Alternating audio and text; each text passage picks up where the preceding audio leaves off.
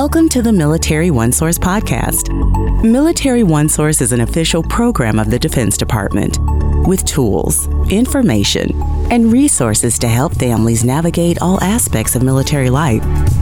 For more information, visit militaryonesource.mil.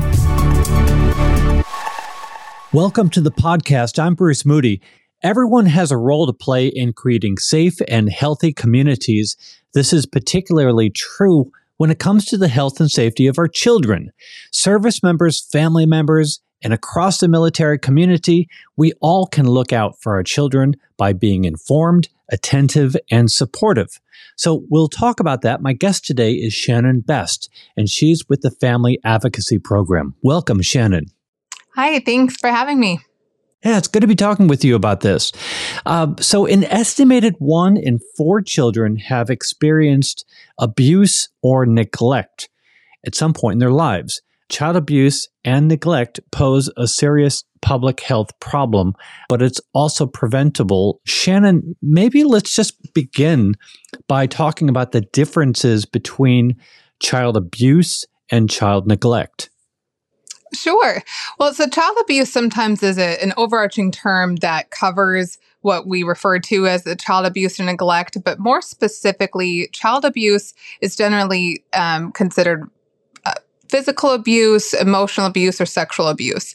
And physical abuse can be any sort of physical harm that is inflicted on a child, whether it be by hand or by object. Sexual abuse can be physical coercion for sexual activity or forcing a child or a teenager to watch pornography.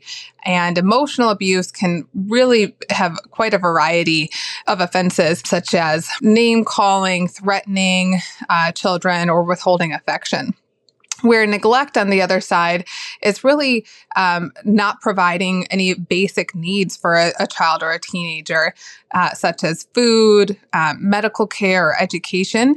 It can also be a lack of supervision, and this can be both a legal threshold or just age-appropriate threshold, with children being left alone in a vehicle, let's say, or out to play when they're too young and could really get themselves in trouble.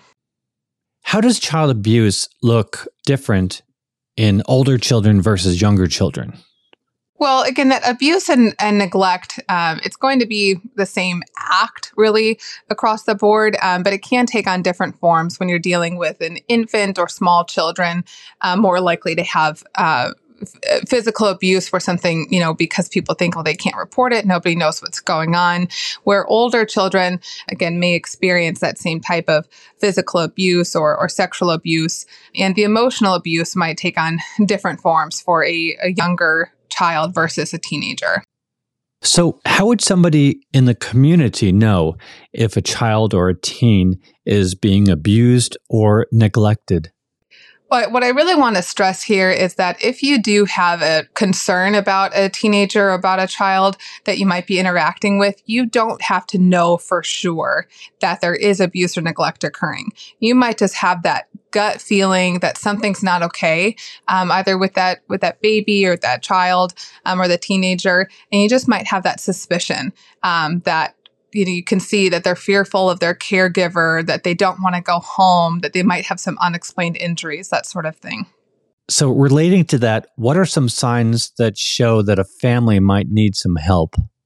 Well, you may see, if there's concerns of physical abuse, you might see unexplained injuries like bruises, bite marks, burns on a child, or just odd ones that maybe are markings that you wouldn't see, especially for children that aren't age appropriate, that they would have from regular play or roughhousing. For sexual abuse, we might just see just a really difference in their behavior, mood swings, again, fear or withdrawal from their primary caregiver. And neglect, that can be things like regularly not attending school or not following up with medical needs that a child or teenager have, as well as, again, seeing a child or teenager that's just always without adult supervision or left alone when they shouldn't be. And that can vary by state and even county, where in some areas it's a recommended age and others there is a specific age. And particularly for military families or the community with moving around so much, it's important to be familiar with what is the standard or what is the law in your county or in your state. So there's the laws, but also there's the signs. As you're taking all this in, as you're looking, and you did mention just your gut feeling a few minutes ago. So how do you know whether or not you should report a suspected child abuse case? When in doubt, I think it's best to err on the side of caution. Again, we don't have to know that something is going on for sure, in terms of like seeing it with your own eyes. But at the end of the day, we all have that role to protect our children and teenagers, and that each child deserves to be and feel safe. So you don't have to know for sure, but if you suspect, it's best to report. So reporting. Okay. So where do you report? How do you report child abuse in the military? Well, if there's an immediate concern for safety, always call 911 for an immediate crisis intervention. But if you do just want to consult with a professional or just want to, again, report if you do really think something's going on, you can call the local Child Protective Services, also in case of emergency, or the local or the nearest family advocacy program. And that's a program that the Department of Defense has at military installations, and their role is for prevention and response to child abuse and neglect. So let's get into the family advocacy program a little bit more, because I know a lot of people may know about it. Maybe they have concerns. So let's discuss what it is and what they can do for families, what sort of resources that they have.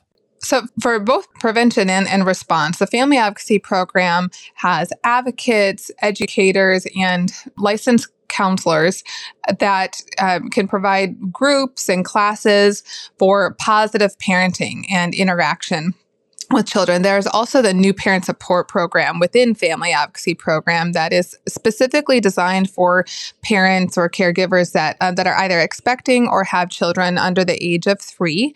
And that's to really, again, teach that positive parenting, engagement, attachment, and bonding through primarily home visitations. You know, the New Parent Support Program, in my experience, it's a beautiful program. It's so supportive, and they come straight into your home.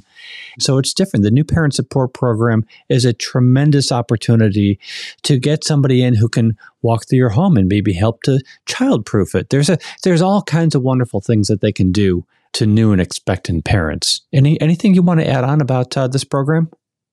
No, I agree. It's a gem that the military has this program available, just to provide that general parenting, education, and support.